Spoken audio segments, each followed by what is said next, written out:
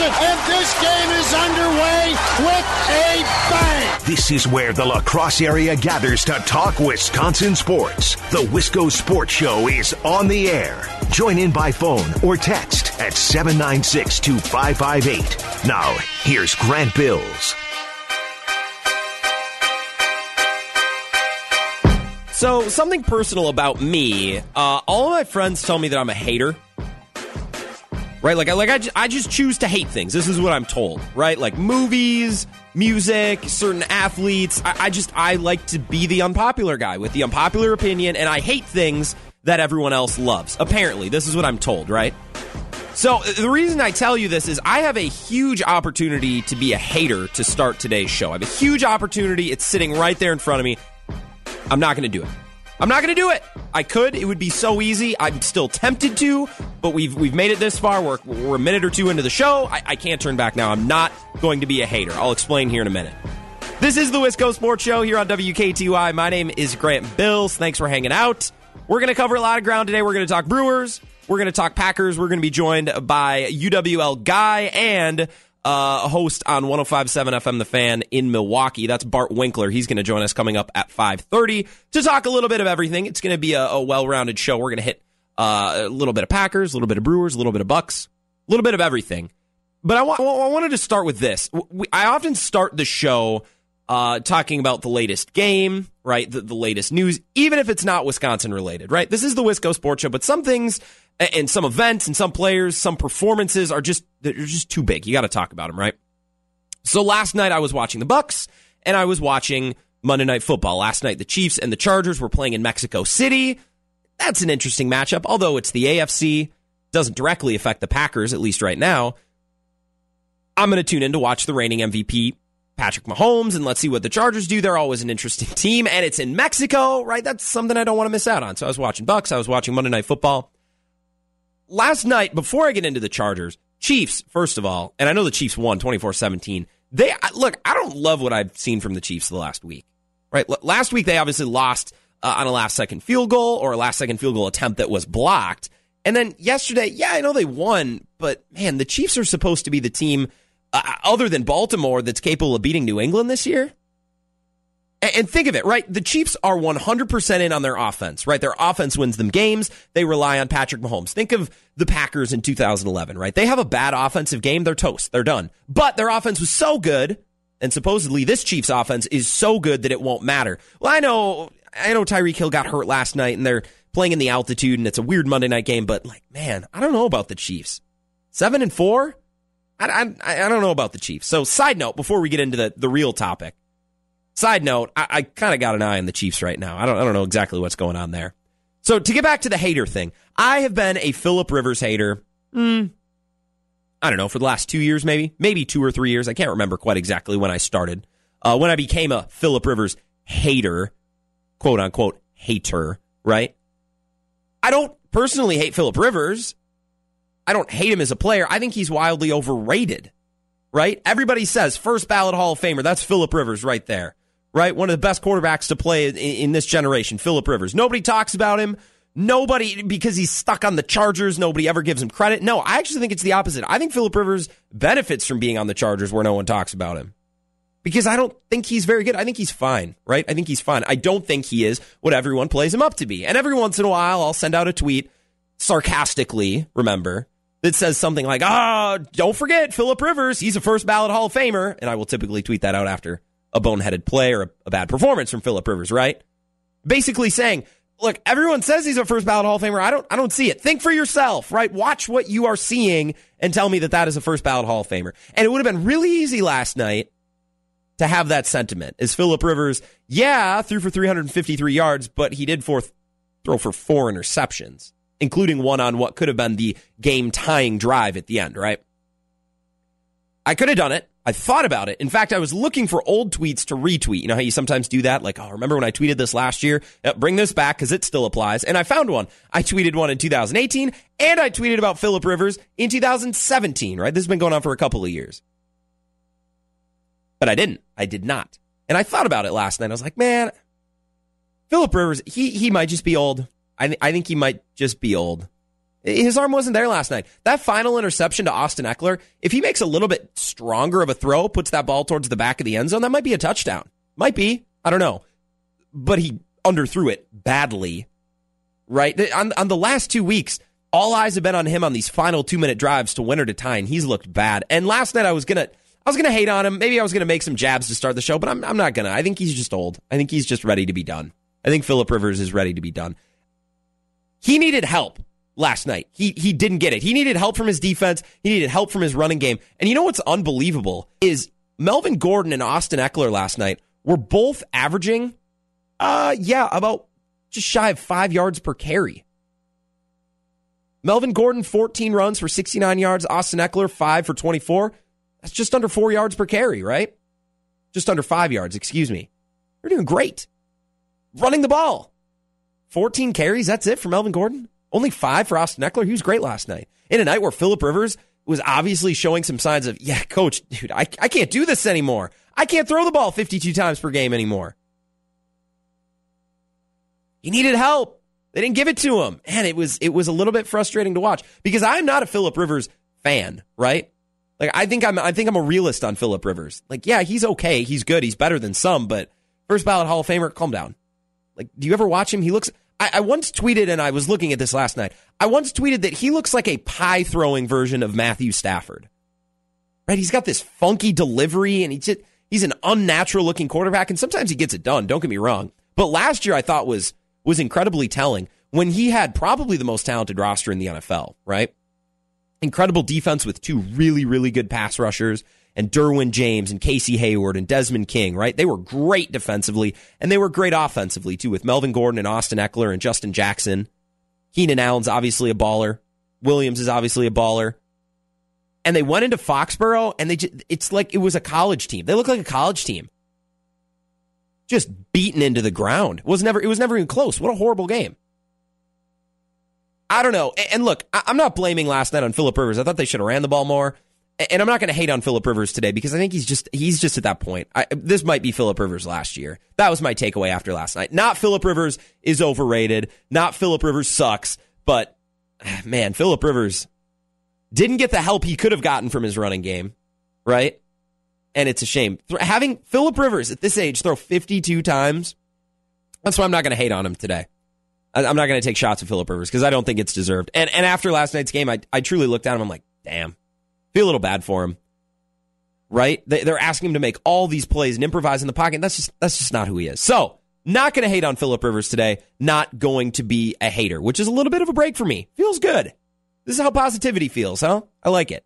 If you want to join in on any of the conversation today, you can. 608-796-2558. That's the 5-Star Telecom talk and text line. TC says, can we talk about how bad Booger McFarland, a.k.a. Captain Obvious, is at announcing? Look, Booger will say some things where I'll be like, what?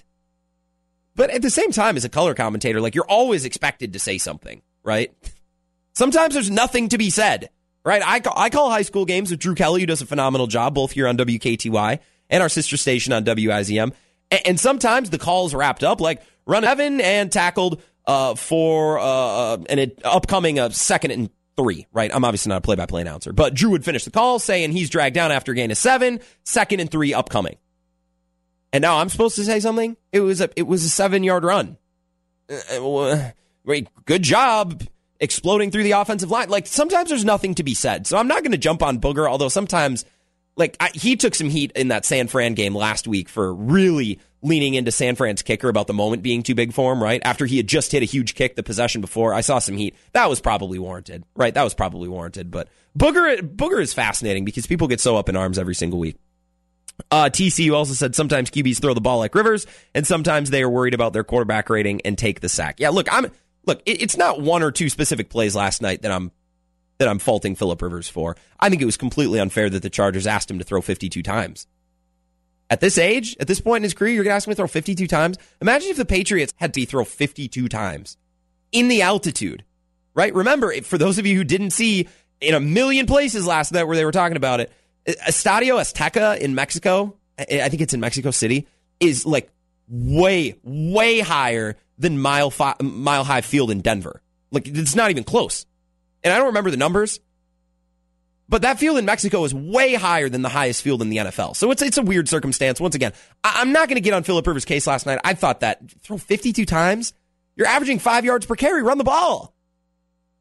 Man, and like I said, it's not just one bad play I'm pointing out. It was just a game and kind of a trend that we've been seeing for the last year or two with Phillip Rivers. I think he's just nearing the end, which is why I'm not going to be a hater. Don't forget, you can chime in. We're going to talk Brewers coming up, Packers near the end of the show as well. Bart Winkler from 105.7 FM The Fan is going to join us coming up at 5:32. We're going to talk a little bit of everything. I can't wait for that as well. Coming up next, Brewers. They made some big news today. Did you see the news? We'll talk Brewers coming up, and no, they didn't sign Garrett Cole, unfortunately. But we'll talk about the Brewers news regardless. The Wisco Sports Show presented by Play It Again Sports. Back in a moment here on WKTY.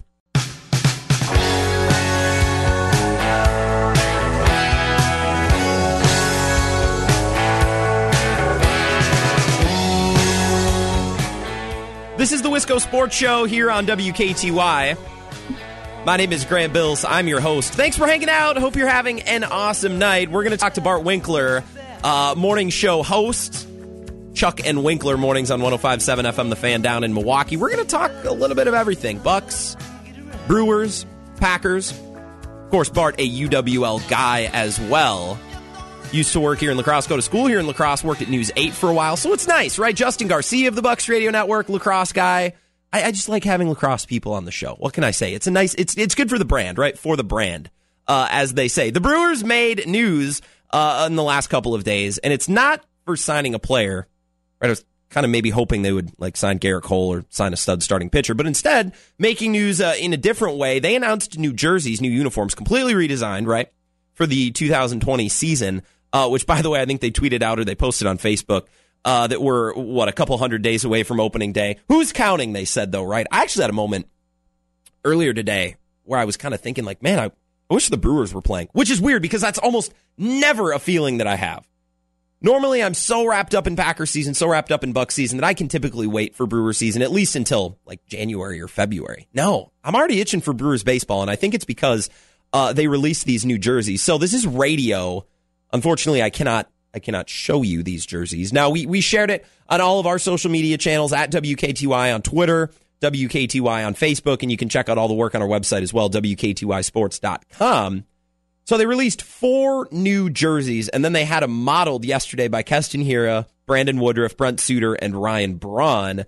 So they had 4. They have a home cream, which is like it's a cream. It's pretty white, though. It almost looks like eggshell. With blue wording, blue sleeves, and then yellow trim as well. They have a home pinstripe, which looks almost identical to the pinstripes that they've been wearing for the last couple of years, except it's Nike. Maybe a little bit different lettering, but by and large, for the most part, the same. Then they have their away navy or their away blues, which is pretty cool, and it's hard to describe, but a blue jersey with yellow trim and yellow lettering, and then they have their away grays as well. These are pretty dope. And there are a couple new tweaks. They have this baseball logo that they have on the sleeves. They have a state of Wisconsin with yellow bricks and an M on some of the sleeves. So the Milwaukee and the Brewers looks pretty similar. And of course, they're going with the ball and the glove logo as well. But they added some newer stuff, like the baseball on the sleeve. It almost looks like a baseball, but the stitching is wheat, like it would be for beer, obviously, right? So a couple new things as well. They don't look drastically different, but a nice update. I think they look really awesome. If you have opinions, like if you hate them, you love them, let me know. 608-796-2558 on the 5-Star Telecom Talk and Text line. I want to get, so Craig Counsell was asked earlier today. This was shared by Adam McCalvey, who covers the Brewers for Brewers.com and MLB.com. Talked to Craig Counsell on his thoughts about the jersey a little bit. Craig's sporting a shirt and tie, looking very good at the event over this weekend. It's a timeless logo, and the best test of it is really for those of us that travel around the country.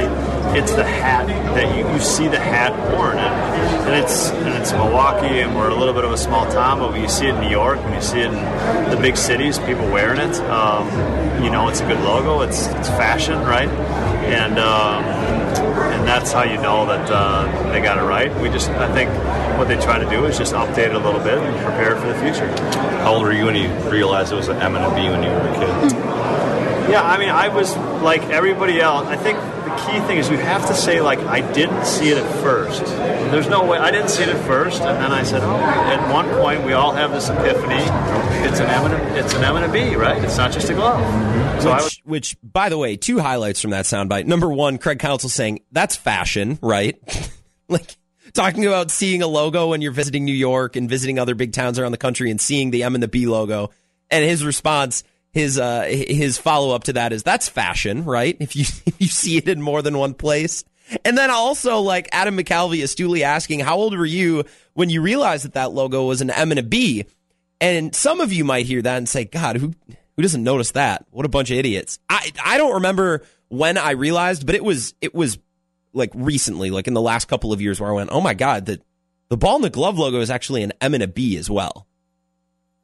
I think you all have that point of realization with the logo. Most of you, I'm sure it was much younger than it was for me. I think I was probably in high school when I realized that it's an M and a B and not just a ball and a glove, which, by the way, would be dope by itself. Like, it's a cool logo, and it's a logo that looks kind of timeless, right? It doesn't look like a logo that's stuck in the 80s or the 90s or back in the 70s. It's a color scheme that doesn't look like it's stuck in the 80s or the 90s. Like, this logo could be the Brewers logo for the rest of the team's professional life, however long that may be, right? And I don't think it's ever going to go out of style just because of how simple it is. And a ball and a glove by itself would be a fine logo, but yeah, we all have that point where we realize, oh yeah, it's an M and a B for Milwaukee Brewers as well. And it's funny that Craig Counsell pointed that out, as well as noting that, well, that's fashion, right? Like, when you see a logo in multiple places, that must be fashion, right? That's what fashion is. I also pulled some sound. This made me laugh. Bob Uecker was not in the dugout where Craig Counsell was just interviewed, but they had a ceremony of sorts with a podium where they had people speak. I think Bud Selig was there as well, although I didn't see or hear that interview. I think he was in town for it. Adonacio and Counsell, and then the players modeling as well. Bob Uecker come up and talk about the new jerseys and basically just put Bob Uecker in front of a microphone, and it's going to be entertaining, right? People are going to appreciate that. Bob Uecker talking about how long he's been with the Brewers organization and remembering the first jersey he ever received. I can remember my first uniform as a player with the Braves. It was just like that. It was in a case.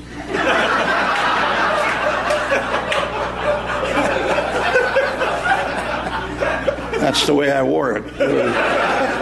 I don't think no other commentator or broadcaster or former player can like make humor and make jokes out of having a bad playing career the way that Bob Uecker can. Like, can we recognize that for a sec? Bob Uecker, half of his shtick and half of the comedy that he uses as a broadcaster, as an actor in a couple of spots, or as a speaker yesterday, right, is just him roasting himself on how he was not that great of a baseball player. Now, obviously, you don't stick in the league as long as he did and stick around baseball as long as he has without being some sort of competent at a sport in baseball. But Bob Uecker is so damn good at that. And that delivery, I don't know off the top of my head how old Bob Uecker is. I hope I have that kind of delivery when I'm that old, right? Because at that point, you can just use the same jokes. When you're that old, you can tell the same joke every week, and if you deliver it right, people are going to laugh. Just because you can get away with that when you're 85 plus, right? You tell the same jokes. They got to be funny, but you can stay with the same ones, right? Bob Uecker talking about his first jersey and how, yeah, I got it in a case, and that's about as much use as it got, right? I used it in the case, which is a pretty funny tidbit. So Craig Counsell, Bob Uecker both talking. I was checking out social media and just the reaction to these jerseys when they came out, whether that was on Facebook or whether it was on Twitter, reading comments, reading tweets, just trying to get a pulse of what people thought. I think they're pretty innocuous, right? I don't think they create a huge reaction one way or another. They're a slight tweak, but it's not like they changed colors, right? It's not like they changed the team name. They're pretty similar. I don't know if you could get too up in arms about it. But one comment that kind of surprised me a little bit, and I saw this in a lot of places, and one complaint that people had that I saw in a lot of different places, Facebook, Twitter, and have heard people talking about and calling in on sports radio as well, is the Brewers are dwelling on the past, right? They won't move on from their history, right? Which to me is dumb on a couple of levels. Number one, because do the Brewers really have a history? And that's no disrespect to the team in the early 80s. But outside of that team, which didn't win a championship, what do the Brewers have? Do they have much? To say the Brewers are dwelling on the past, what part of their past are they dwelling on? They had one great fun team in the 80s that almost won a championship, and that was it. That's not the kind of instance that you model and hearken back to 50 years later, right? Or in this case, just about 40 years later. No, they're not stuck on the past. The Brewers, when that ball and glove logo was designed, they're like, damn, it's a good logo. And ever since then, people are like, you know what? Damn, this is a good logo. Let's keep using it because it's good. It's a jersey. I don't think the Brewers are making any statements, saying we're getting back to our roots. We're remembering when this team was the greatest. Although in some promotional videos or advertisements, you might see stuff like that. But if the logo sucked, the Brewers would change. But the logo doesn't suck. The logo's really good. So I don't think this is the Brewers saying dwelling on their history or being stuck in the past. Now, me more than anyone, I want the Brewers to win a damn World Series. I think they have a good team, and they just need to get over the top right now. At least make a World Series. I care a lot more about that than the uniforms. I don't think the Brewers are hung up in the past. I don't think they're dwelling on the past because, let's be honest, for the most part, the Brewers really don't have a storied past. They have one great team that didn't win a championship. No respect to that team because there are tremendous ball players on that team who are still legends in baseball, right? But a couple of years, it's not something you model your entire franchise off for decades to come. I don't think the Brewers are doing that. So just enjoy the ball and the glove logo. Enjoy the Brewers' cool new jerseys because I certainly like them. I certainly like them a lot. Coming up next, we're going to talk to Bart Winkler, co-host of Chuck and Winkler, mornings on 105.7 FM The Fan in Milwaukee. We're going to talk to him about a couple of different things. I want to talk Brewers. I want to talk Packers. Maybe we'll get to the Bucks as well. And if we have time, maybe we'll get to the Badgers, although, probably not. Is it bad that I'll watch Badger basketball games, but only when it gets around the tournament do I really start getting up in arms about it, right? Badger football games right now, I'll watch this weekend, but really we're all waiting on the Minnesota game now. So we can wait on the Badgers talk. Let's go Packers, Brewers, Bucks. Bart Winkler coming up next. You're listening to the Wisco Sports Show here on WKTY.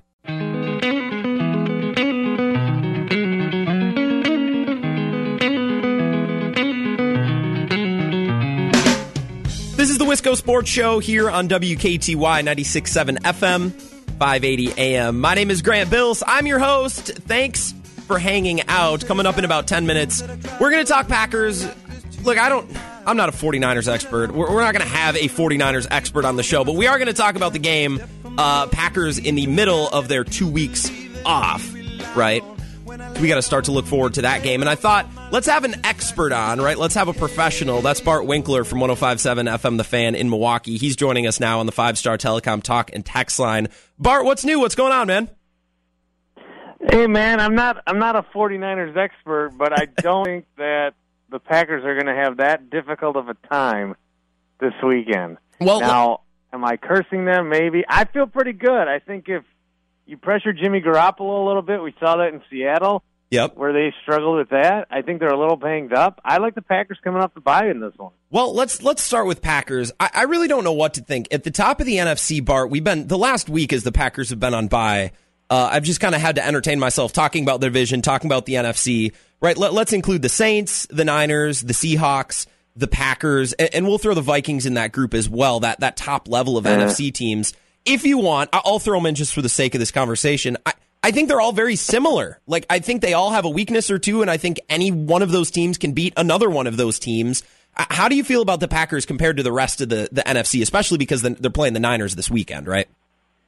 I think that obviously there's a bunch of different aspects that make up a team, but when you look at different ways that you try to beat other teams, one of those is defense, and I think the Packers have the defense. Now, statistically, they give up a lot of yards. We've seen this from the Packers. What we haven't seen is them being so good in the red zone. So I know that we still see the horrific third downs where the other team needs 15 yards and they get 15 and a half all the time.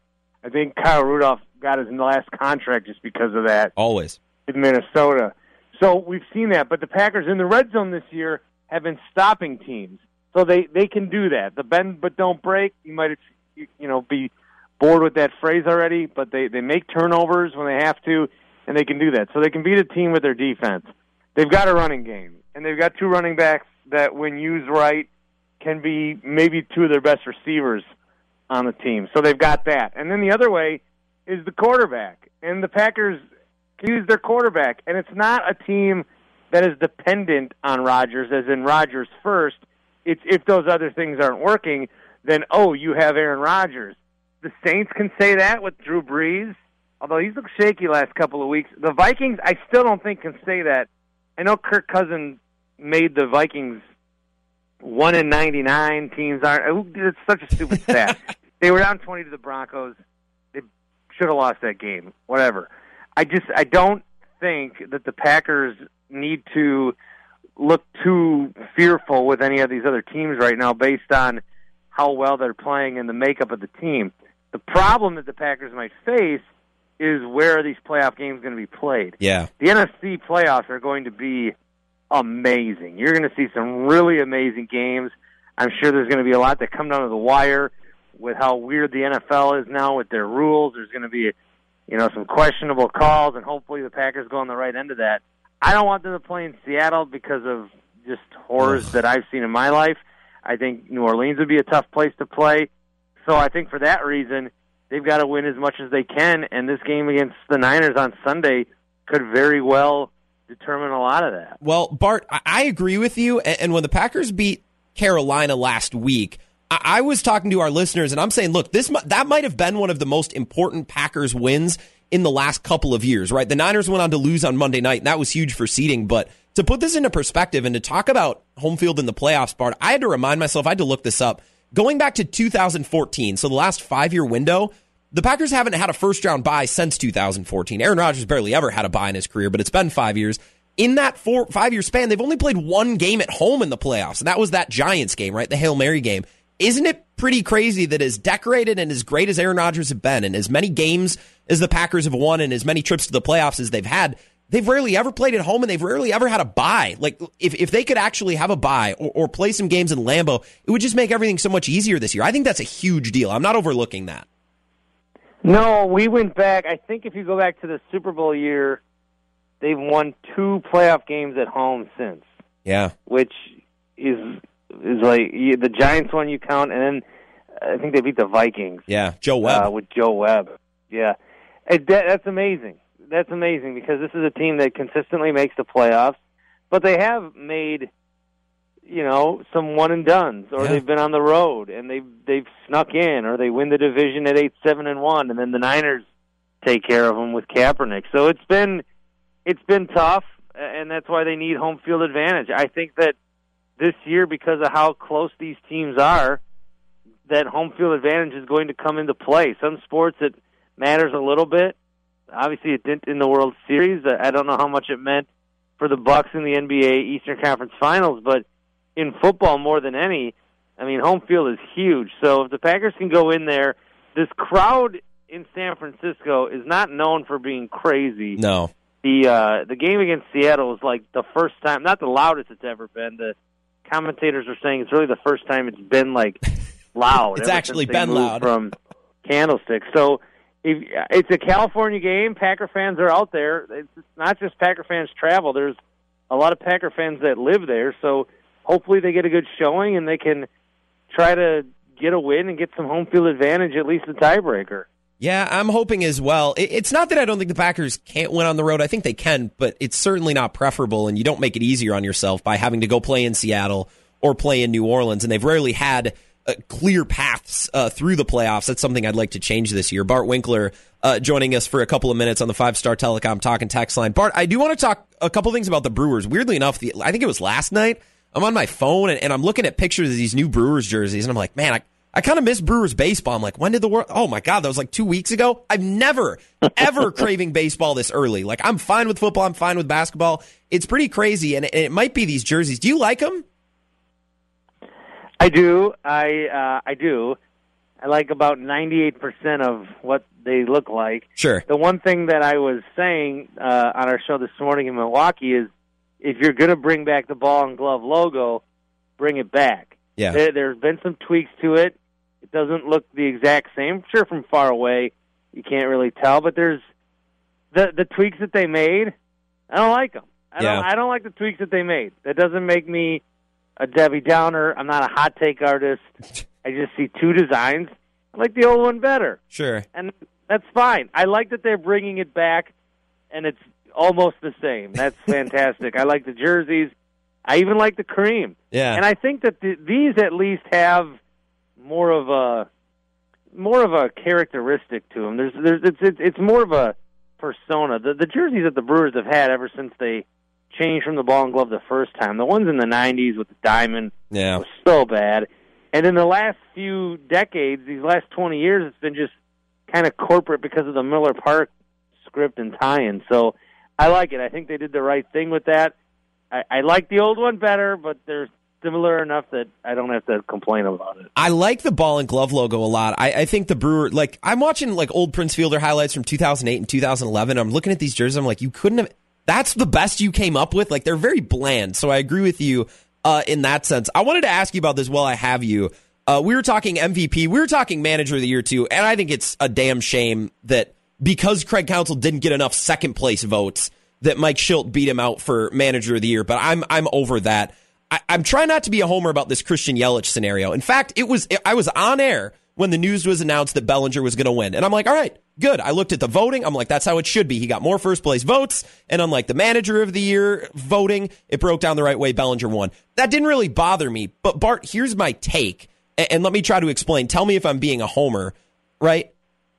Yelich had better offensive stats across the board than Bellinger. So the committee and the voters must have said, okay, Yelich missed too many games, and Bellinger's team won a lot more games. Okay, that's fine. I don't agree with that logic, but I understand it. But then you turn around and give Mike Trout an MVP, who missed more games and whose team was worse, and Trout was actually less dominant in comparison to his league when comparing Christian Yelich. I just thought, I was frustrated when I saw that Trout also won, because I think the injury was somewhat treated as a disqualifying factor for Yelich, and they obviously didn't care with Trout. Like, am I being a way off-base homer that just sounds petty, or do I have something here? No, that's a good point, because Trout kind of gets it as a de facto player. Yeah. And it just comes down to he's the best player in the league, but what does most valuable mean? I think it should mean your value to a team's performance. So was Yelich more valuable to the Brewers, or was Bellinger more valuable to the Dodgers? I'm a big stickler for that. If they're Sure. gonna give it to who they think is the best player, then you've got to change the name of the award to best player. Do it, saying MVP and trying to figure out the MVP, because I think there's years like when Peyton Manning got hurt and the Colts went 2-14. Peyton Manning was the MVP. Yeah, there you go. Of that year, because he shows you he's the most valuable. So if you're gonna have the V in there, you got to go valuable. That's a good point with Trout. I think Yelich. The weird thing with him was, if the Brewers didn't do well after he got hurt, Yeah. then they would have said, well, they obviously missed him, so he could be valuable. But I think that not making the playoffs would have been a disqualifier. And then they made the playoffs, but then it's a disqualifier because, well, they made the playoffs without him. But yeah, that Trout thing, that they give it to the best player. I think that there were, and this is just, there's no exact science to this. It's people with opinions that Sure. vote. I think there was probably a trend of, hey, it's even, let's give it to Bellinger. I want Bellinger to get one. Yelich has his.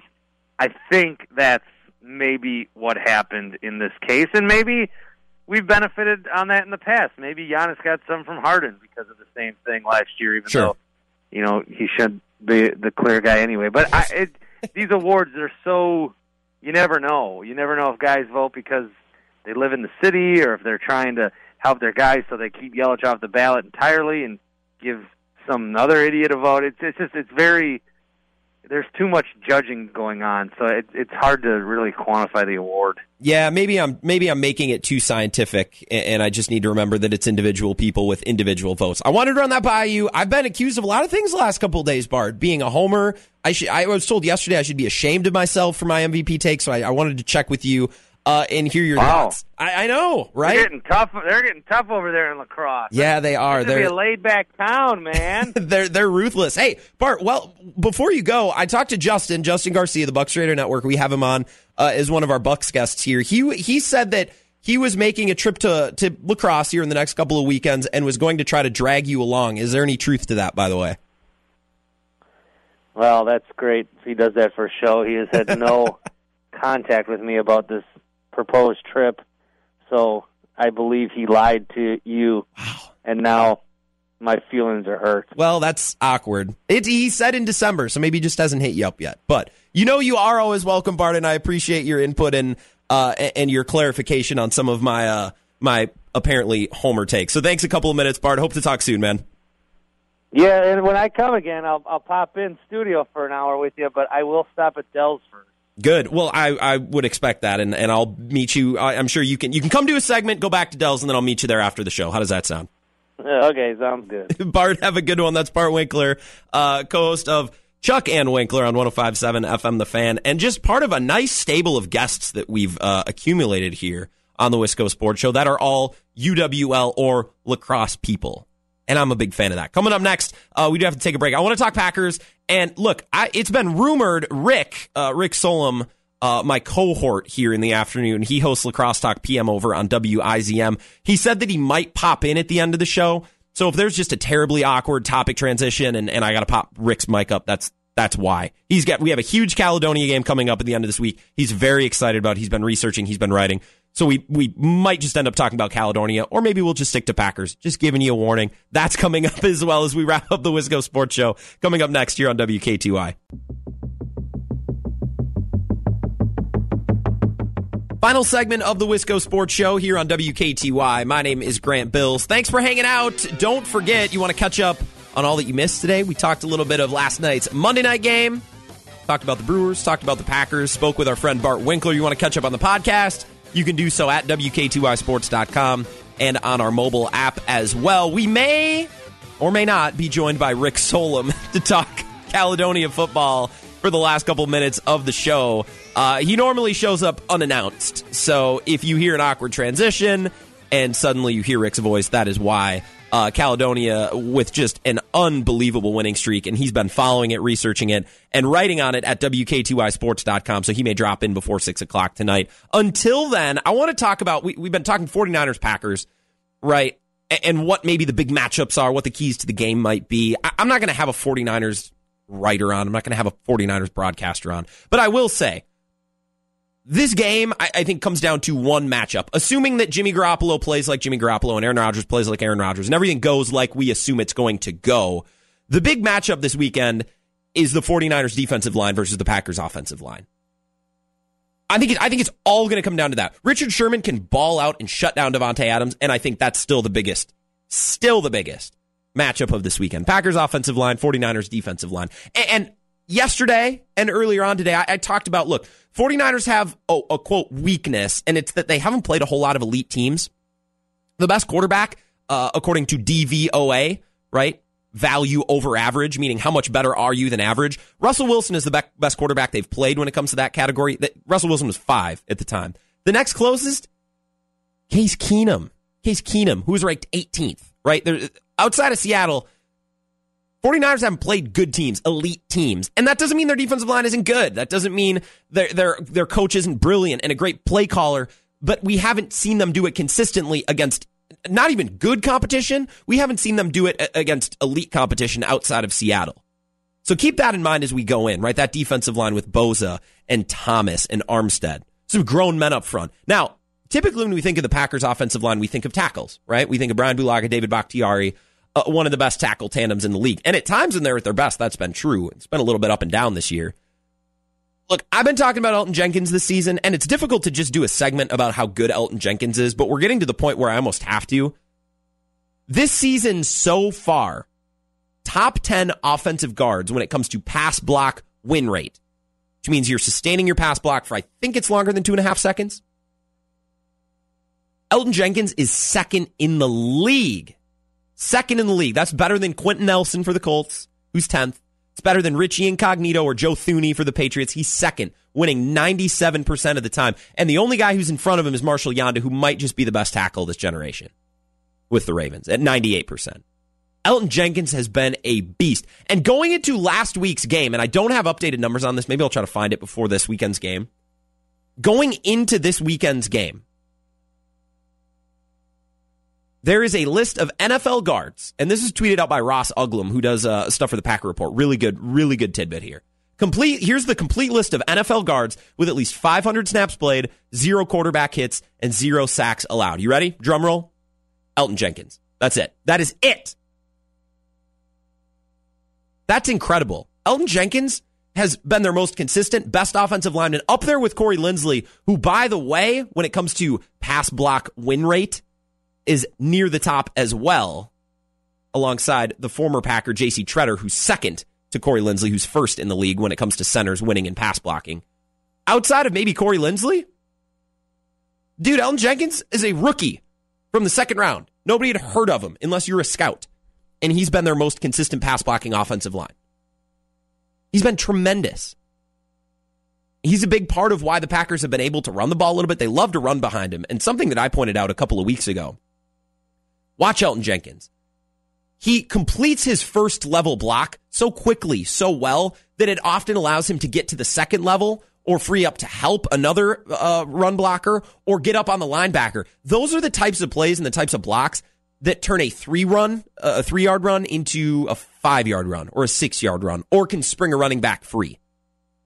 Because oftentimes when you're so successful with that original block, you're blocking more than one guy, whether that's in the second level. There was a play last week where Elgton Jenkins just straight up blocked 2 guys. Go on Twitter, go on YouTube, just type in Elgton Jenkins and watch some of these highlights. He's a guy nobody's talking about. And look, he's a guard. He's an offensive lineman. And I'm not going to bang the drum for Elgton Jenkins Rookie of the Year, but man, oh man, has he been impressive. And to think that the Packers maybe have found their left guard for, I don't want to jinx it, maybe the next 6 to 8 years.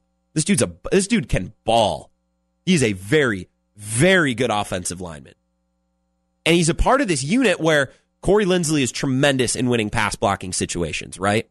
And David Bakhtiari and Brian Bulaga at their best, and it's been an up-and-down season with some penalties, and Bulaga was terrible in Los Angeles. Joey Bosa ate his lunch. But when those guys are playing their best, those tackles, and Corey Linsley is Corey Linsley, and Elgton Jenkins is Elgton Jenkins, and look, Billy Turner, for as much grief as we sometimes like to get him, especially because he's being paid so much, he's actually a really, really good run-blocking tackle. He may not fit the prototype of Bakhtiari or Bulaga, right, or Linsley, which is relatively thin and very athletic because they trust their linemen to be pass blockers first, meaning they would rather block and let Aaron Rodgers do his thing than be road graders. Billy Turner is more of that road grader type. Now, if this offensive line can stay healthy, man, that's a good unit going into the postseason. And by the way, the Packers practiced today. All 53 practiced, all 53 healthy. The Packers getting a little bit of injury luck this year, too. I don't know. Like I said, I don't want to jinx it as I knock on the wood here. The Packers trending in the right direction, and we are staring down the barrel at what should be an excellent, excellent Sunday night game coming up this weekend. We're going to continue to talk about that, Brewers, Bucks, everything else going on. Same time, same place tomorrow here on the Wisco Sports Show. Talk to you then.